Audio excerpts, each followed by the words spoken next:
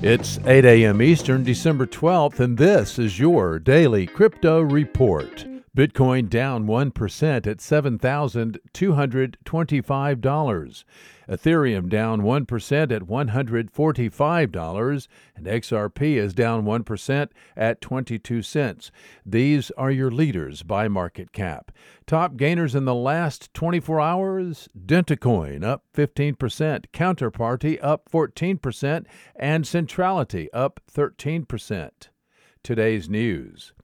Switzerland-based cryptocurrency bank SEBA has expanded its service to 9 new countries. Announced today, SEBA accounts are fully operational for institutional and accredited investors in Singapore, Hong Kong, the United Kingdom, Italy, Germany, France, Austria, and Portugal.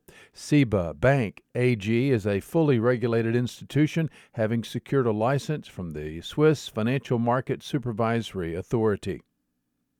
Consensys founder Joseph Lubin has informed teams in India and the Philippines that their offices are closing down. According to a spokesperson for Consensys, the closings will result in 11 employees losing their jobs. Well, Bitcoin exchange BITMEX faces a $300 million lawsuit from Frank Amato, a former J.P. Morgan derivatives trader. Amato and RGB Coin are now pursuing action against BITMEX, its CEO Arthur Haynes, and owner HDR Global Trading.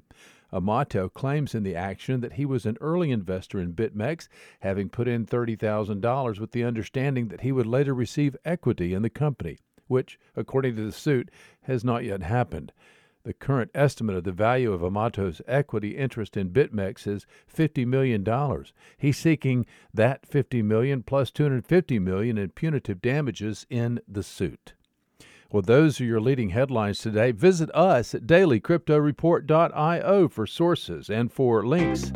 Find us on social media, add us to your Alexa flash briefing, and listen to us everywhere you podcast under Daily Crypto Report.